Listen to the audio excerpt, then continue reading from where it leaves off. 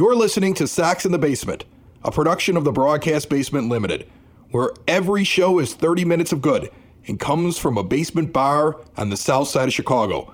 Pull up a stool, pour a cold one, and join us right now for Sox in the Basement. Heard everywhere podcasts can be found, and always at soxinthebasement.com. As we sit here right now at the 9-foot homemade oak bar and look at the standings, the White Sox are 11 games under, 6 back in their terrible division. They've won 4 of their last 10. They've won the last 2 games. They have a negative 60 run differential. They're 500 at home, and against teams with winning records, they're 20-33. This team doesn't have 15-5 in their system. I don't think they're capable of doing it, and that's what they really need to do to get back into it, my friend. On the other hand, when you go to the ballpark, it's a good time. I'm looking forward to a couple games I've got here coming up. I've enjoyed the ones that I've gone to this point. If you get over the fact that this is a disappointing season and take the games at face value, that's basically what it is this summer, right? It's getting the cork and carry before the game, getting there after the game, getting a good meal, feeding the kids ahead of time, trying something out at the bar, having a craft beer. They're at 33rd and Princeton in the shadow of the ballpark, and you can learn more about them at corkandcarry.com. But that's what it is. It's games in a microcosm. It's watching Luis Robert Jr. play really well when he should be on the All-Star game. It's enjoying the players that are putting the hustle in, and it's trying to block out some of the ridiculous noise that the organization puts out to kind of cover for their mistakes. I think we've talked about that more than a few times, where the context becomes key with this season. And in the context of this was the year that they were going to turn the corner and go to the World Series, yes, it's horrible, it's ridiculous, we hate it. In the context of there are some good players on this team that are kind of fun to watch, and there's a good time to be had at the ballpark at any time, even when the team's terrible. You can still go out and have a fun time watching a baseball game. But then, yes, it does get sullied. It does get hard to maintain any kind of positivity when you have chatter coming out of the front office. When you have, and I didn't hear the thing, I just saw the Twitter response from Lucas Giolito's dad, Rick Giolito. When you have somebody from White Sox State Media over at NBC Sports Chicago on 670 The Score, and then Rick Giolito's in the comments underneath it saying, quote, right here, he had a reaction to that radio interview where he said, Lucas has never spoken to me or about him or any other veterans wanting to get out. Quite the opposite. In fact, he tells me is how much he loves his teammates and coaches and how much he wants to win with them, and as well as how much he loves the city and his life there.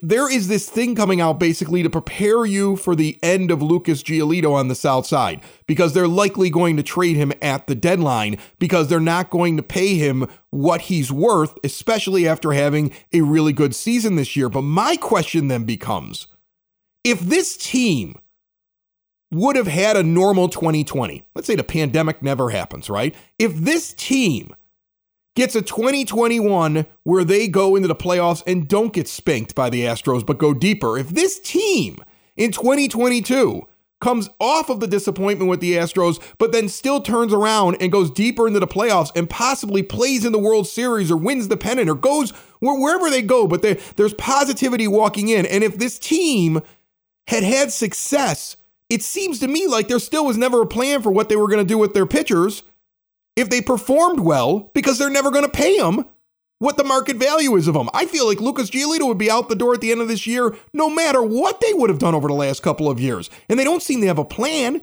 So while they're sitting there and they're trying to make it seem like, well, this is a foregone conclusion, my question is, why is it a foregone conclusion? Well, that's why you were supposed to talk to Rick Hahn after the parade, so he had time to think about what the plan was going to be, because he didn't have one going in. But that gets back to the, if you want to build anger amongst White Sox fans, let's talk about the quote-unquote rebuild, which was not a rebuild because you didn't rebuild anything. You tore everything down, and then you stacked all the ashes up and went, look at the house, and it wasn't there. There's no sustainability with this organization, because you look at the minor leagues and you look at the lack of talent and you look at things there, and you have this problem of sitting there saying, okay, we have a pitcher that we value greatly because he's basically the number one, number two pitcher on our staff, and we're not going to be able to afford him. So we're going to turn around and we're going to give him a sign that says, thank you for your service, and we're going to walk you out the door now and send you off to somebody else because we can't afford you, because we assume we're not going to be able to re-sign you in free agency, because, all the reasons that they're going to give. But the reality is that they don't have his replacement ready-made. And we've talked about that. They don't have 2 or 3 guys that are fighting to come up here and take over a rotation spot to where you look at it and you go, okay, they can withstand the loss of Lance Lynn. They can withstand the loss of Lucas Giolito because we have 3 guys named Chuck Smith coming up. And I have to use a generic name like that because we don't actually have the guys coming up to actually take these guys' places. There's nothing down there that makes you feel like, okay, if their plan was always get pitchers young, use them as best as you possibly can, let them flourish, but at some point, we're just not the team that can afford to keep these guys, then you would have thought over the last couple of years there would have been pitchers developed behind Lucas Giolito where you wouldn't be that worried about what happens if you end up trading him at the trade deadline and moving on from him. But my point is, like, you didn't seem to have a long-term plan here. No. And so if they would have been winning this whole time, if this horrible season wasn't going on, if they're 4 or 5 games up over 500, which would put them in first place right now, and they're chugging along, all they'd be doing is they wouldn't be talking about trading him, of course. They'd be like, no, we're going to playoffs. We're making another run. But the offseason is when you would have found out when he walks away that you weren't going to end up keeping him, right? And so that just shows like a real lack of forethought here. All that we're seeing here is that the plan has always been that when these guys get to the point where they really get paid, we're not going to pay them. If what I'm hearing, if this narrative that, these guys, we're going to have to move them at the trade deadline, we're not going to be able to bring them back. I mean, it was coming out from the organization early in the season. We're probably not going to be able to bring this guy back. You hear all these different people reporting it. I mean, it boggles my mind because they didn't, if that was the plan, what did they do to prepare for this?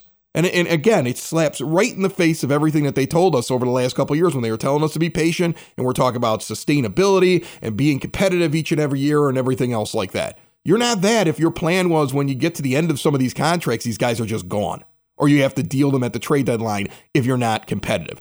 Doesn't make any sense to me. Online with me right now, James Fox from Future Sox. How are you, buddy? I am good, sir. How are you? I'm good. We were just talking before you jumped on here about the atmosphere at the ballpark is actually pretty good for a team that's under 500. And it's a shame because I love summer baseball. I've got several games lined up here in the next month. I'm going out there to see them, but it just feels like they're never gonna get back over 500. They're probably gonna play 500 the rest of the way and maybe even a game or two above it, but that isn't gonna be enough. Yeah, no, I feel the same. I mean, I went out Friday. Red Sox are in town. Those big, like, blue blood matchups, like, are always kind of cool. I feel like there was a lot of Red Sox fans there. It was very hot. There were a lot of people tailgating. Like, the atmosphere was great. It's just, you sit down to watch this, like, underwhelming baseball team, and, like, you just, like, imagine how much better it could be, right? Because it wasn't a huge crowd. I think it was 27,000, but I mean, like, 27,000 for this bad team's pretty good. Think about, like, if they were in first, maybe that's 35,000 on a Friday night, and it's even better. So, yeah, I just, I really like going. I've always really liked going. I just don't really like watching this baseball team. We were talking a little bit about Lucas Giolito here, and the thing that really strikes me as crazy is the fact that it seemed at the beginning of the year, it was pretty much a foregone conclusion. He's going to go to free agency after this year's over, and they're probably not going to sign him or be able to get to the money, which perplexes me, one, because I thought we were going to do this long term. I mean, imagine if they would have won over the last couple of years and performed better over the last couple of years. He was still walking out the door. That's strange to me. And two, what do they have to replace a Lucas Giolito? What are you doing if tomorrow, suddenly, somehow, James Fox is put in charge of what they're going to do at the trade deadline? Yeah, so I mean, I think, look, we have 13 more games until the MLB draft, and then I think you have all of July after that, obviously. I mean, look, I think they're going to be enough out of it where, like, the best case scenario is to sell, quite frankly. I've said that on multiple platforms and my own. I think a guy like Lucas Giolito, it's a pretty easy decision for me. Now, if I were in charge, I'd kind of want to know just kind of like what kind of contract he's looking for, because, like, I wouldn't be opposed to signing Lucas Giolito. It just seems like that's not happening. So once that's not happening, I mean, you need the value of a second-round comp pick, essentially. Like, if Lucas Giolito leaves as a free agent after you give a qualifying offer, you're going to get a pick in the 70s next year for him, which, look, isn't valueless, I mean, it's not bad. Like, you add another, million or so to your draft pool and get an extra pick. But I mean, you should be able to get a lot more than that at this year's deadline. So, I guess like the way things are trending, Lucas Giolito, Joe Kelly, probably definitely gone. And then I think like Kendall Graveman will have value with 1 year left on his deal. A guy like Keenan Middleton is a free agent at the end of the year.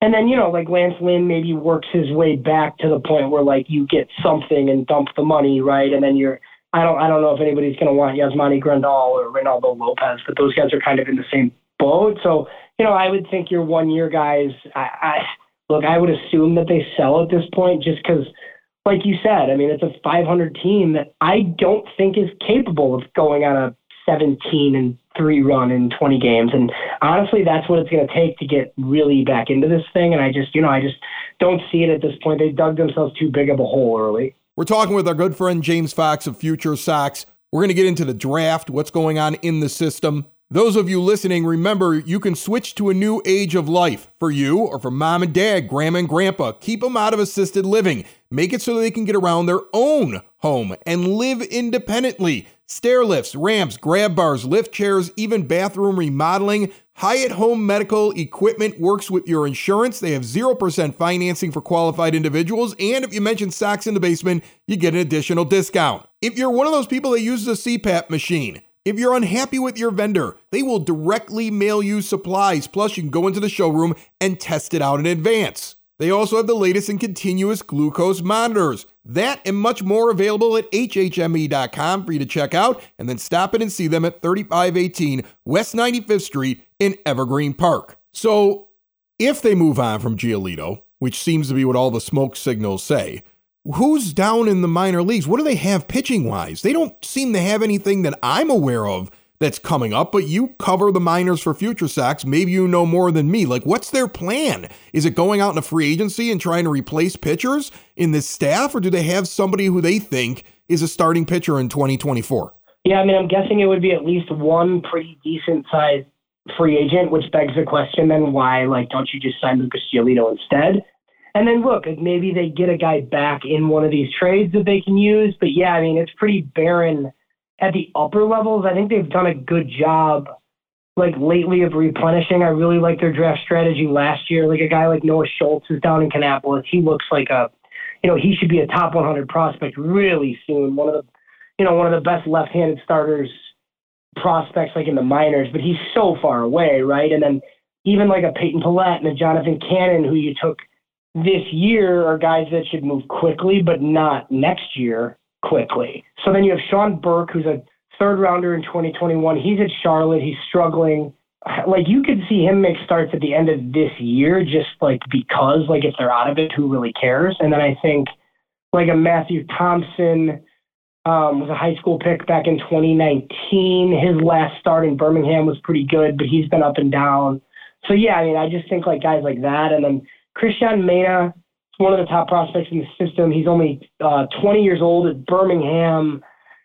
The stats aren't great. I don't think we'd see him this year, but he could be an option for next year. But I mean, yeah, like they've done a better job replenishing, I think, to the point where like the system isn't terrible on the pitching side, but they don't really have anything coming like immediately. I mean, it's like other guys similar to Jesse Schultens, basically. And look, he's actually been okay, but I think we'll see a lot more Touki Toussaint's, basically. As guys that you've heard of that have bounced around is basically what they would have to do to finish the year. And then, you'd have to have like an all new plan for next year, probably around Dylan Cease and Michael Kopech and whoever else they acquire.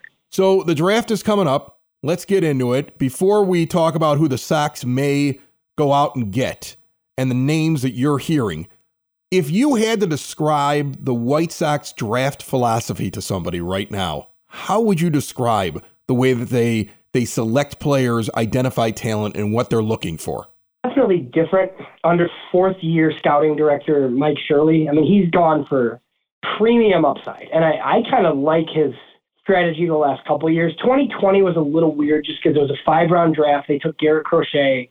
And look, he took Garrett Crochet because he thought Garrett Crochet could be a mid-rotation starter.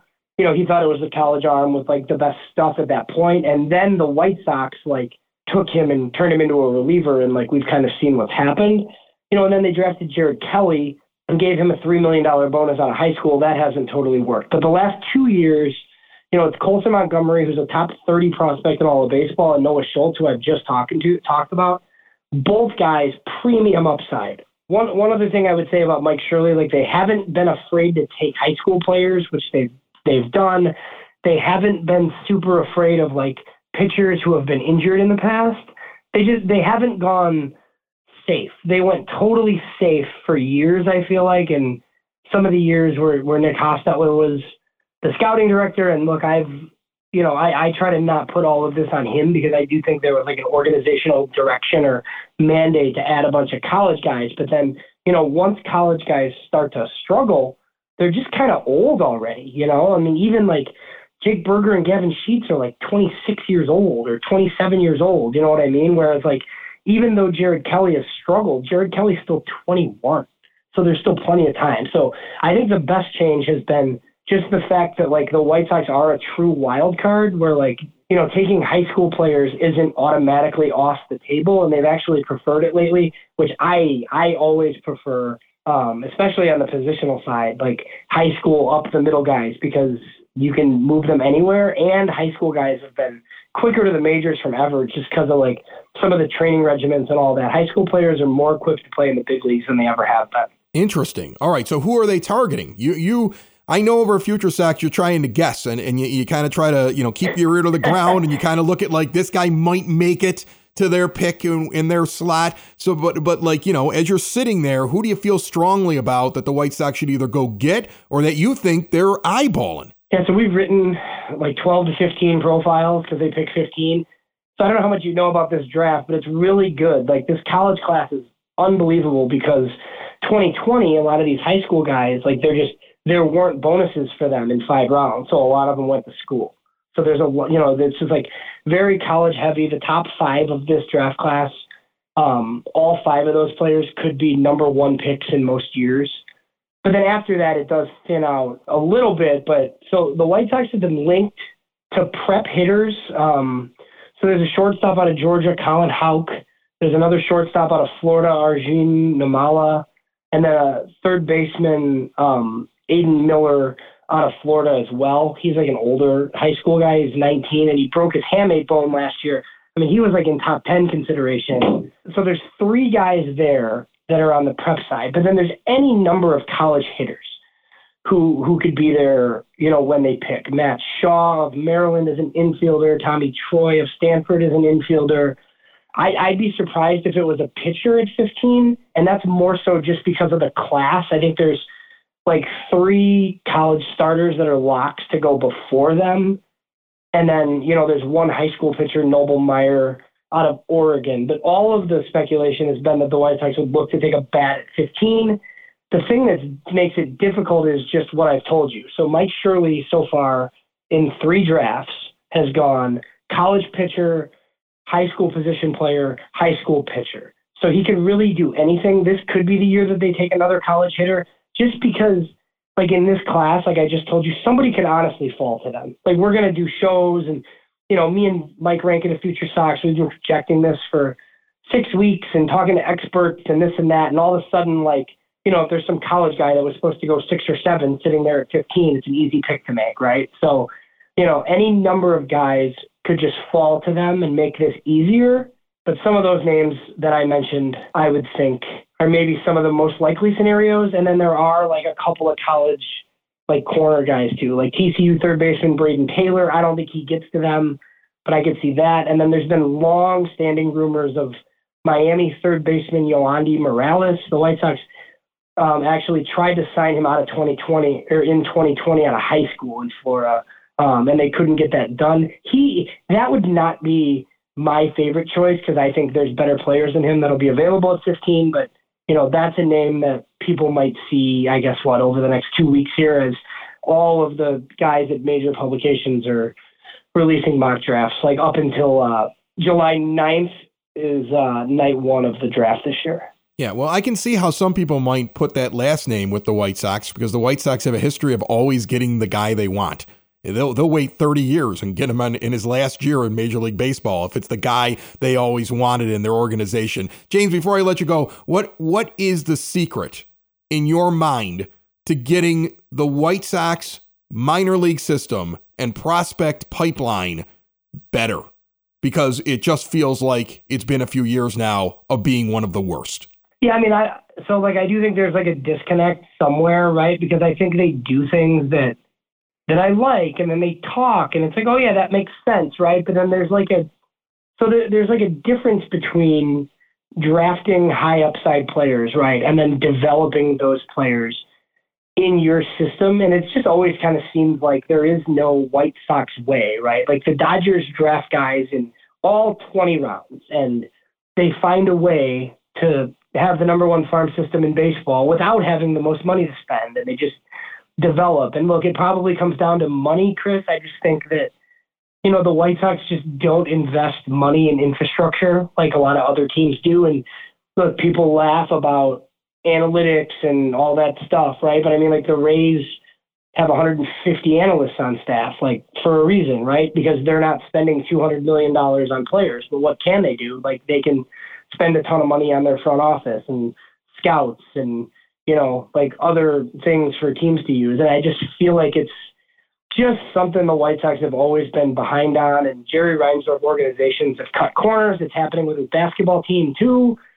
So I just like kind of think that's the gist of it. I don't know if it's as simple as saying like, oh, fire Chris Getz and hire a new scout and hire a new player development director. Because I honestly just like don't really think it matters that much unless it's taken seriously and resources are implemented like in the appropriate ways, the same ways that like your smart teams are doing it. James Fox, he's with Future Sox. He's a smart guy. That's why we have him on so much, and he is going to be covering the draft like a warm blanket, I would imagine, all the way up to and through. And I'm sure we'll check in with him afterwards and find out what we actually got out of this draft. James, thanks so much for jumping on. Yeah, Chris, thanks for having me. No problem.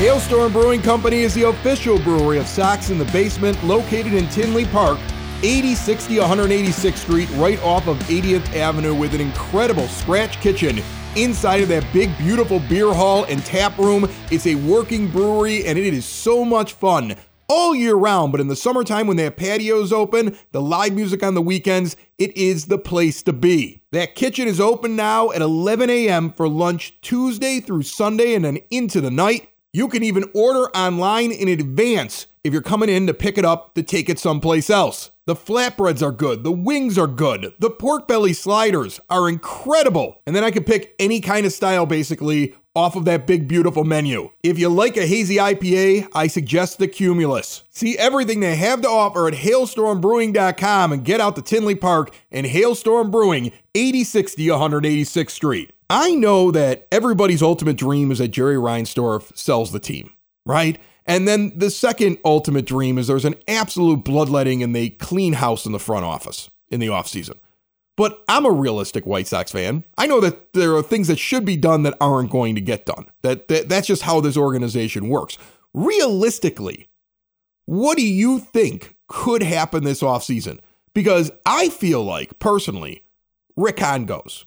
I think that there's a really good chance that he either goes or he's moved into some other position because that's what they like to do there. It's like Rick's going to be doing something else now.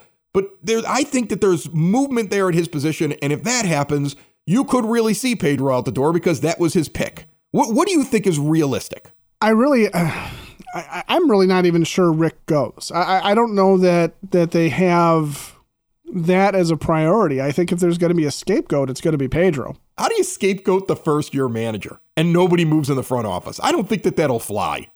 Well, since when have they cared what flies? Okay, I mean, you're talking about a team that puts wings on a brick and tells you it's an airplane, so it's not really a matter of what they think flies or doesn't fly. But there's, assuming that you're right, though, that there is going to be, for the sake of appearances, some sort of a shakeup. I'm not even convinced that it'll be somebody from the outside that comes in and takes over the GM role. I think they will try and do what they did with Rick Hahn when Kenny Williams was the GM and they shifted Williams up and they promoted Rick Hahn, and they will sit there and say, look, we have this guy, Chris Getz, who is, you know what? You tell me I'm off base here, but they'll move stuff around. And then Kenny's kid will get a promotion out of it. That's what'll happen. Oh, I guaranteed.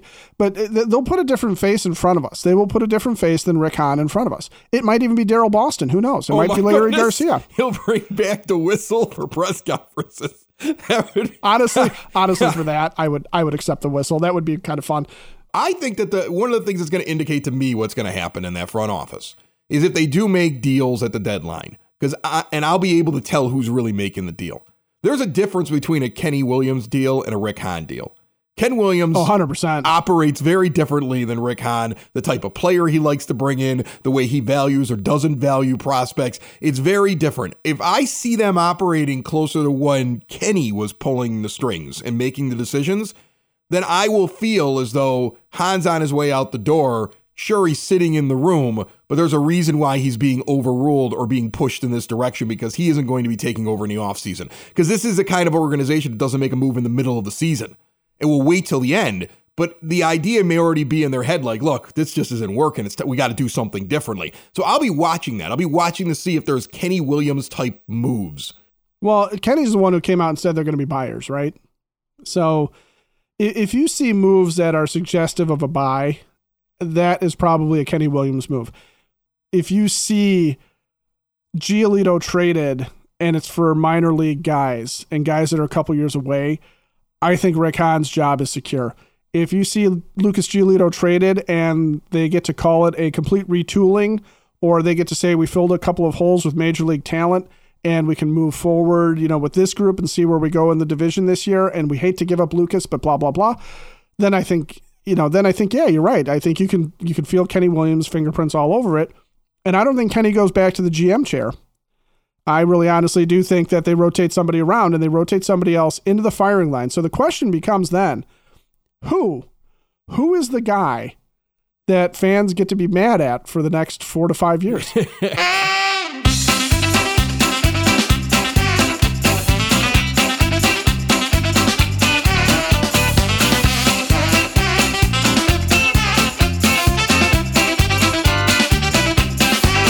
That music indicates it's time for our weekly check-in with the Sox Nerd. He and James Fox and everybody that appears on this show, besides me and Ed, are brought to you proudly by the Village of Lamont. Want to experience a downtown with real history, great eats and drinks, and green spaces filled with adventure? Visit the Village of Lamont, shop, dine, drink, explore, and see everything going on this weekend and beyond at lamontdowntown.com.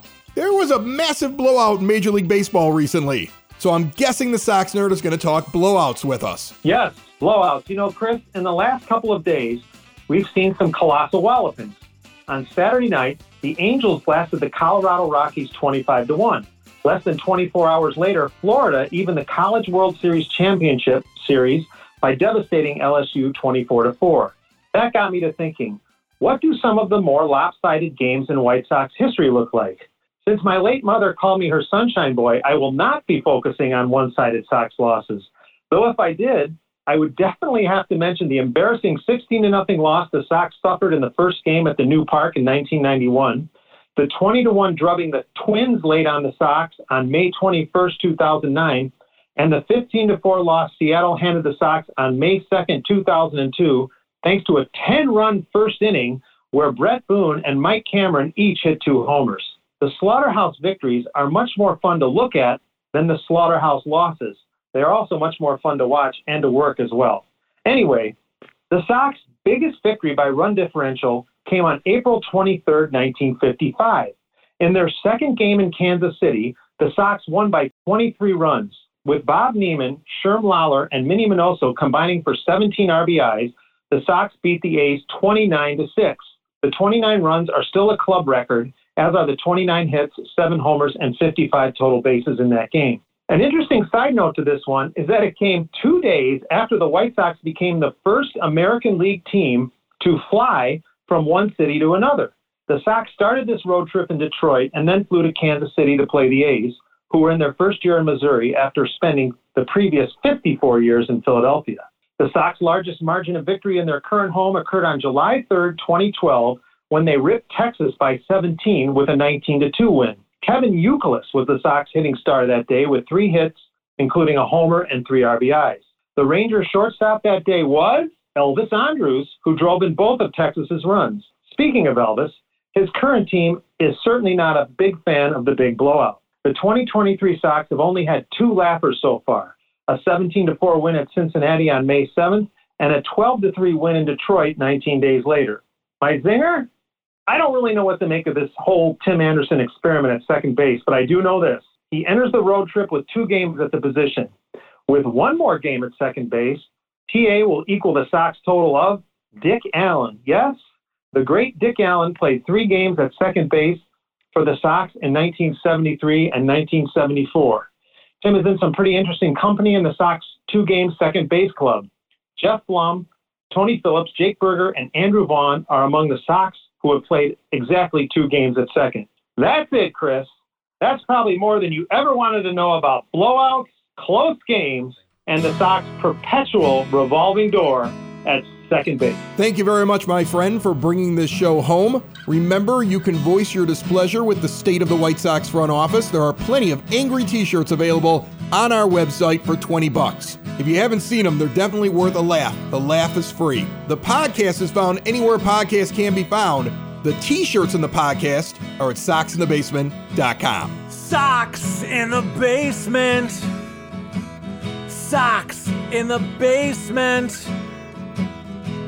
Sox in the basement. Sox in the Basement. Heard everywhere podcasts can be found and always on soxinthebasement.com.